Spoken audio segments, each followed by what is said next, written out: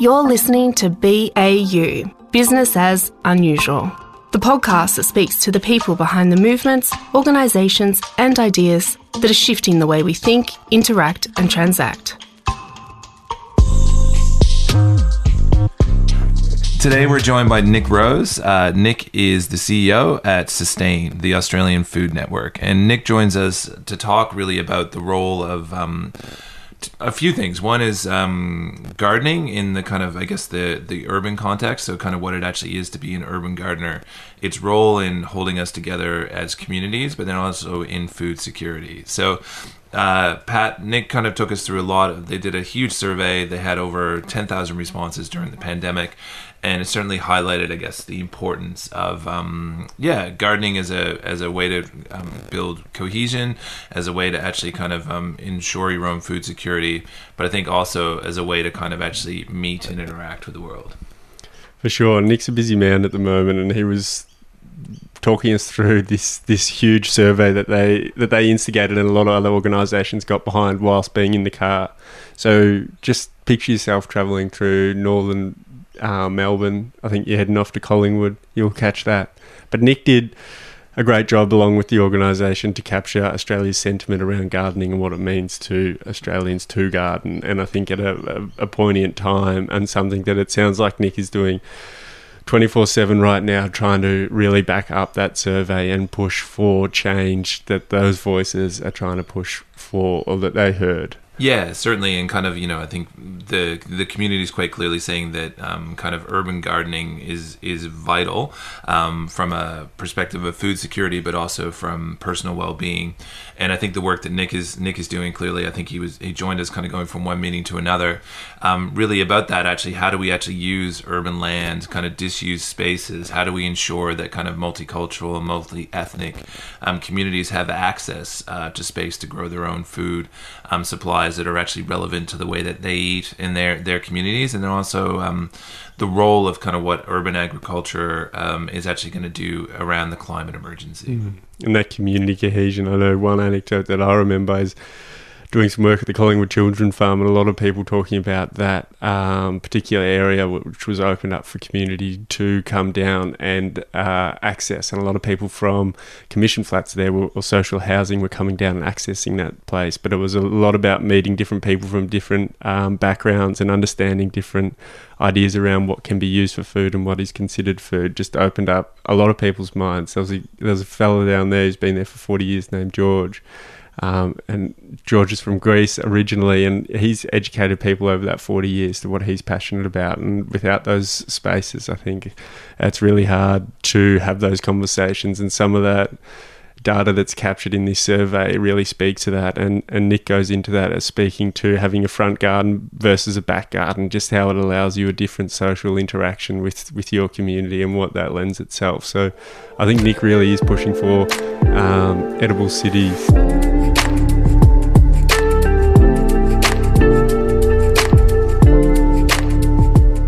Well, thanks for joining us, Nick Rose. Could you tell us where this podcast finds you? So I'm on the lands of the Wurundjeri and the Bunurong peoples of the Kulin Nation here in Melbourne, in Victoria, Australia, on a kind of cloudy, overcast December day near Christmas. Beautiful. It sounds like you're on the run. Where are you moving about to? Going across town to Collingwood at the moment, actually. So just heading down Victoria Parade past the Queen Victoria Market. Unreal. Now, the reason we got you on the line was that you guys uncovered some beautiful news down there, and that was what gardening can do for one's soul, one's community, but you did an interesting audit. Can you explain a little bit about that? Yeah, so we did a national pandemic gardening survey that ran for about 1 month from mid-June to mid-July this year. So that was kind of prompted by a couple of things. One is that we as an organisation have had a long-standing commitment to and interest in edible gardening and urban agriculture. We've coordinated 2 national urban agriculture forums in Melbourne in 2016 and 2018, and we were scheduled to hold our 3rd one, themed Care, Gardening and Farming in the Climate Emergency, in October 2020. However, for reasons we all know all too well, that had to be postponed, as so many events have had to, to change and adapt this year. So we wanted to continue, momentum and continue building towards that. We've been meeting as an organising committee with a number of other edible gardening, urban agriculture organisations in Australia for several months. So we were wanting to, continue to build momentum. So that was one reason. A second was that one of our partner organisations, the peak body for community gardening in Australia, actually called Community Gardens Australia, had been getting reports. This is going back to sort of April, May this year, of several of their member community gardens who'd been told to, shut down basically and close their doors because they were seen as, potentially a risky activity. And the gardeners were really wanting support to make the case that gardening and access to, those spaces for people to grow their own food was an essential activity in the same way that people going to supermarkets or other food stores, was deemed to be an essential activity in the context of the pandemic. So we did a bit of a letter writing campaign to federal and state and territory health ministers, seeking to make that case. And in support of that campaign, we were wanting to, to build evidence and garner support for just how important access to food growing spaces, was for people, in general, at any time in life, but particularly during, this time of the pandemic.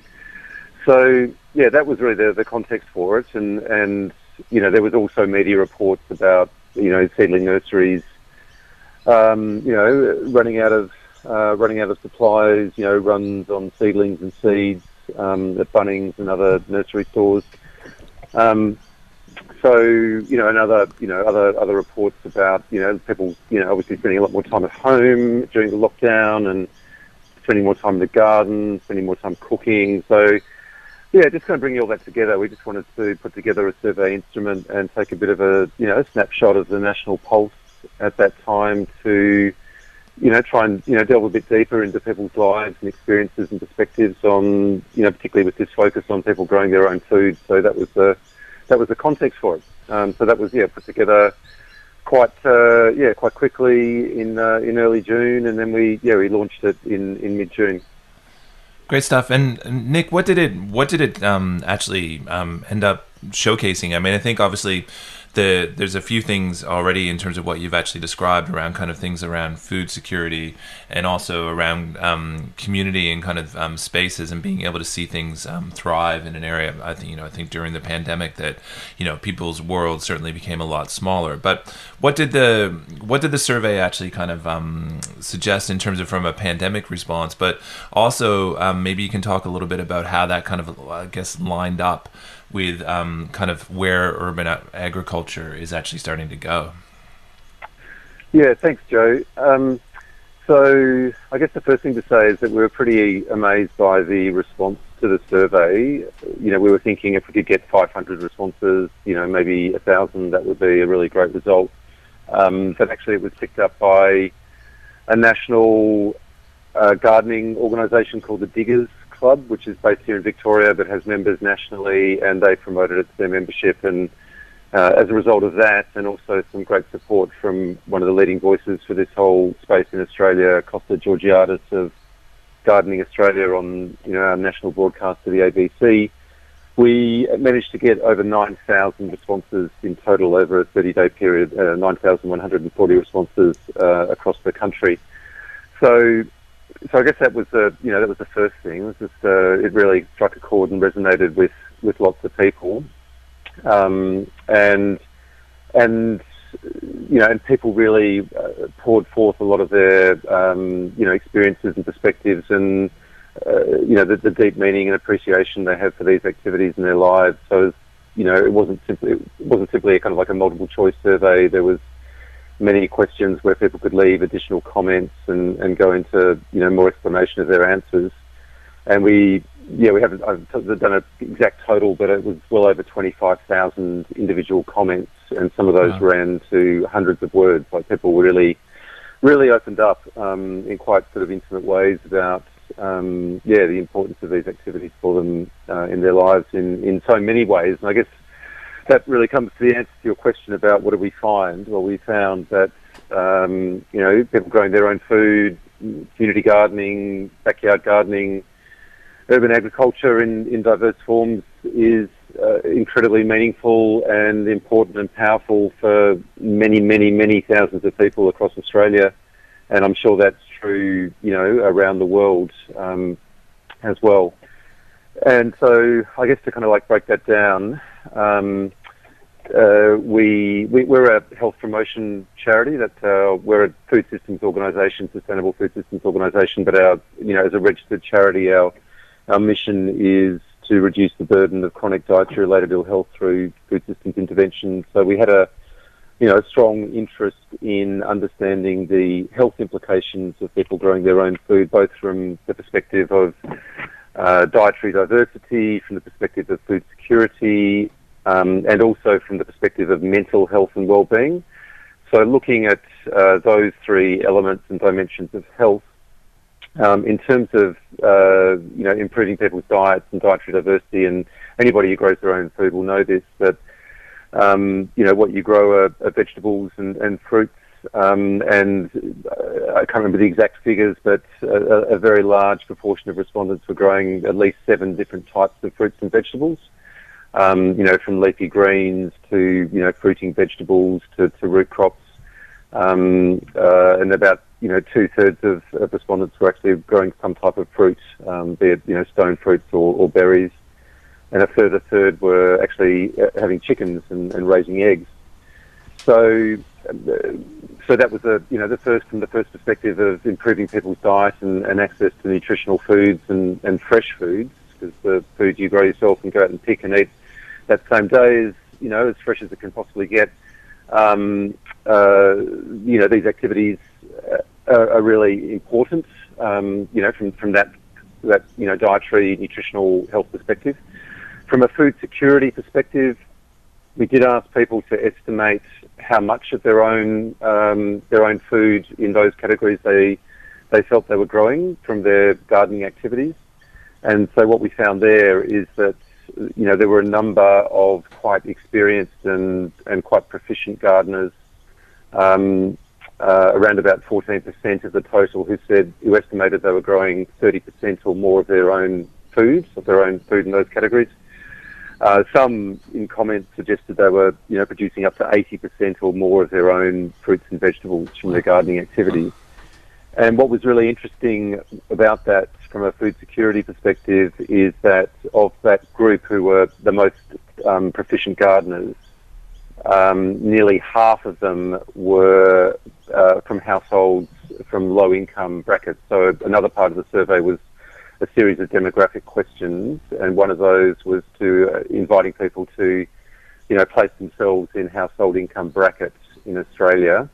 And, we had a significant number of respondents who stated their household income as being $50,000 or less, which is actually the poverty line in Australia for a family of 4.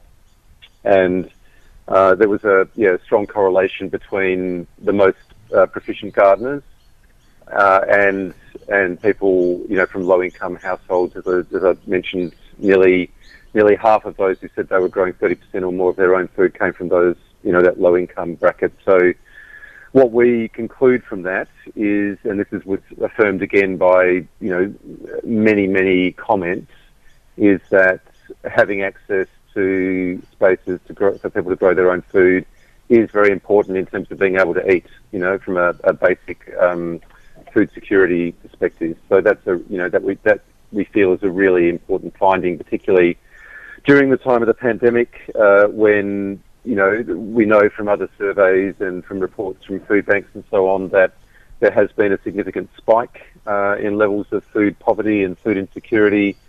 It's really significantly increased in Australia over the last 6 to 8 months, and with the the economic situation being what it is, that's anticipated to continue. For us, that's a really powerful reason to support our call to action, which is for much greater resourcing and support for this sector. And then the third aspect of the health is the mental health and well-being, which of course is another dimension of the pandemic, particularly in times of lockdown, people experiencing isolation and loneliness and being disconnected socially from their social networks. And we asked people what difference gardening activities made to their mental health and well-being, and over 70% said that it was either extremely important to them. About a fifth of respondents said that gardening during the pandemic was extremely important to them from a mental health perspective, and that they would have literally struggled to make it through the pandemic and lockdown without access to their gardening spaces, or that it was very important to them and meant a great deal. So from a mental health perspective, from a therapeutic perspective, the results of this survey are really powerful evidence that access to growing spaces and growing your own food and gardening has a huge beneficial effect in terms of mental health and well-being, both in terms of reducing negative emotions such as stress and anxiety and feelings of hopelessness and despair, and also from the positive perspective in terms of enhanced sense of peace and relaxation and happiness and well-being. So that set of findings was really important around health and well-being. I guess other findings relate to social connection. So just kind of picking up on that theme about social isolation and disconnection, particularly where people were growing either in their front garden or verge gardens or in community garden spaces. They spoke and commented in quite some detail about how it brought people together, how it stimulated conversations, over the fence conversations with neighbours, swapping tips, sharing produce, meeting new friends, all these kinds of things were commented on in terms of gardening being a really great opportunity and mechanism for really kind of bringing people together and forging and establishing social bonds and stronger communities. So that was another really important finding of the research. You're listening to BAU, Business as Unusual, the podcast that speaks to the people behind the movements, organisations and ideas that are shifting the way we think, interact and transact. Your hosts, Patrick Beggs of Per Production, a production house that works with organisations to create media that strengthens culture and communicates that culture to the world. And Joe Rogers, CEO of The Contenders, a brand agency famous for crafting brands which deliver results for those who work for them, shop for them and support them. For more information, head to baupod.co. And if you find this podcast insightful, please help us by telling a friend and rating us on iTunes. Thank you. Now back to our conversations. What a rich data set you have there, Nick, and what a timely time to do it. And thanks for a beautiful rundown and summary of that. I think a lot of people will benefit from an understanding of that, and then also into the future of having that data set sitting there and really being able to drive home some of the cause and effect of what gardening can bring to an individual and a community. I was hoping what you want to bring from that into 2021 and into the future, and what you're hoping to, I suppose, leverage from that and gain a bit of momentum into making some serious inroads into your mission. Yeah, thanks, Patrick. I guess the other thing that I should mention in terms of the findings was, and this relates to answering your question about where to from now and what next. Of course, we're facing many crises at the moment, and the one that we encountered in Australia at the beginning of this year, in a really stark way before COVID hit, was of course climate and climate change and the climate emergency with the extraordinary, unprecedented summer of bushfires. So one of the other findings of the survey and an element that people really commented and reflected on was the potential of these kinds of activities in terms of urban greening, in terms of reducing the heat island effect, mitigating and adapting to the rapidly changing and warming and drying climate, dealing with food waste, composting, dealing with the issue of biodiversity loss, creating habitats and spaces for other species in urban contexts, and I guess really at a kind of like a psychological, emotional, even perhaps spiritual level, as gardeners and practitioners in this space, developing relationships with other species and a sense of shared space and stewardship and cohabitation. I think that's really important and powerful as well in terms of the challenge of the times. I think, not just for us in Australia, but, people everywhere, is really to, in the words of, the great American ecological theologian Thomas Berry, as he put it in his book, The Great Work, the challenge for humanity at this time, and he was writing this in 1999, is to move from a period of human devastation of the earth to a period when humans would be present to the planet in a mutually beneficial manner. And I think what he's referring to there, and many others write and speak in a similar vein about this being a time of a great transition, need for a paradigm shift, and for humans really to embrace the fundamental ecological reality that we are a species and creature on this planet with myriad others, and we're not separate or above or apart from it, and we need to really internalize and understand what that fundamentally what that means. And I guess in terms of our mission, our call to action, what next for us from this, we feel that with the voices of these 9,140 Australians who responded to this survey, that enhancing and supporting the simple yet profound activity of gardening and people growing their own food is a really important way to foster and enable and support that that fundamental shift and reordering of our priorities, right across society, in our structures, in our governance, in our politics and economy, and in our culture, through the expansion of spaces of gardening and practices of gardening, starting from young ages and going right through. That can be a really powerful and hugely beneficial way of supporting that necessary paradigm shift. So that's our fundamental mission. We're talking about transformation here of food systems, but more broadly of economy and society. And that's what we're what we've set ourselves. In the short term, we're working towards that with the third National Urban Agriculture Forum and then first ever Urban Agriculture Month, which is an open invitation to anyone across Australia who shares this vision and this passion to organise events, backyard garden tours, workshops, talks, meals, whatever it might be. To really make a statement and raise the awareness and visibility of this sector. The forum itself, Care Gardening and Farming in the Climate Emergency, will be now an online event, which is great because it opens it up to participants right around the country and even right across the world to be involved. And we'll have a really great program and range of call for presenters and papers out at the moment.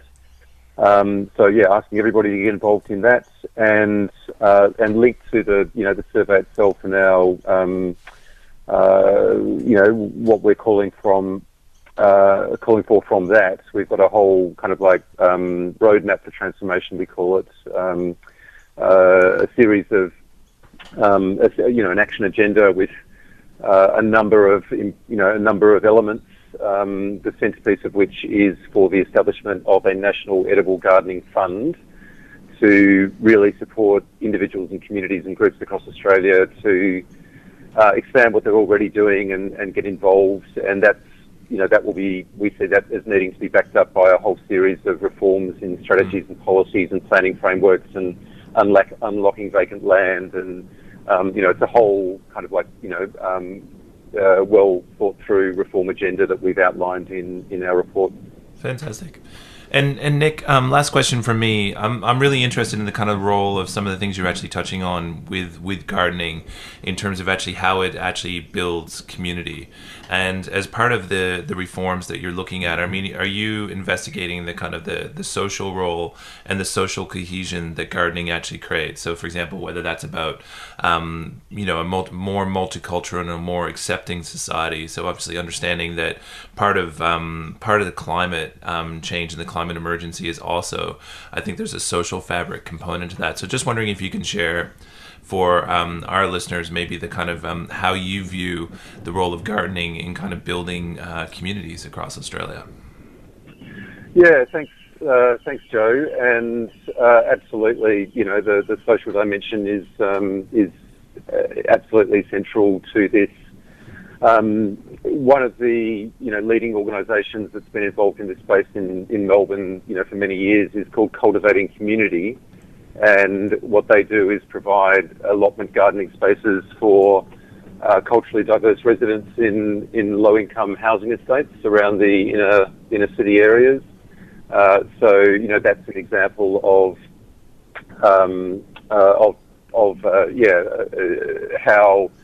how edible gardening activities can really foster that sense of community and social connection and access to culturally appropriate foods. And we'd absolutely see this as central to to the agenda that we're wanting to get support for and see established. Another great example which I can point to, which is actually a member organisation of Sustain, is called Food Next Door Cooperative, which is based up in Mildura in the northwest part of Victoria, and they've had a fantastic collaboration going there between some local landowners with access to vacant land, with refugees from Central Africa, from Congo and Burundi, and a local food network who's brought these two together, and they've been growing culturally appropriate foods and established a social enterprise that provides access to that land for the Burundian and Congolese migrants to grow their culturally appropriate crops, but also to start a little business and to create employment and training opportunities for themselves.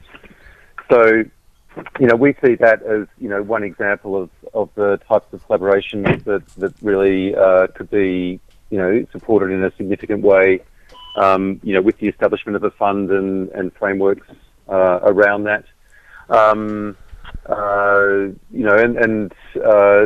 so many opportunities. I mean, I had the privilege of being a Churchill Fellow in 2014. I went to the Midwest of the United States, to Detroit, Michigan, Chicago. I went to Toronto in Canada, and then Argentina for a couple of months, and just met so many inspiring and amazing people doing wonderful things on vacant lots, abandoned car parks, and establishing really thriving urban farms, community gardens.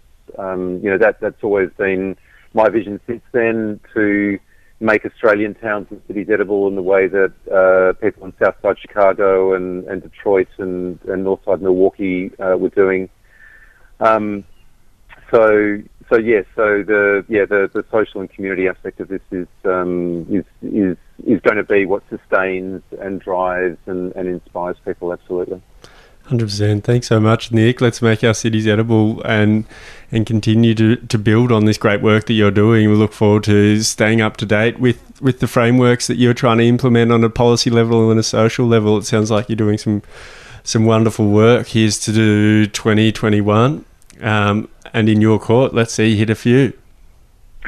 Thanks very much, Patrick and Joe, and thanks very much for the opportunity to share a bit of our work with your listeners. Thank you for listening to BAU Business as Unusual. Subscribe and learn more at baupod.co. That's baupod.co.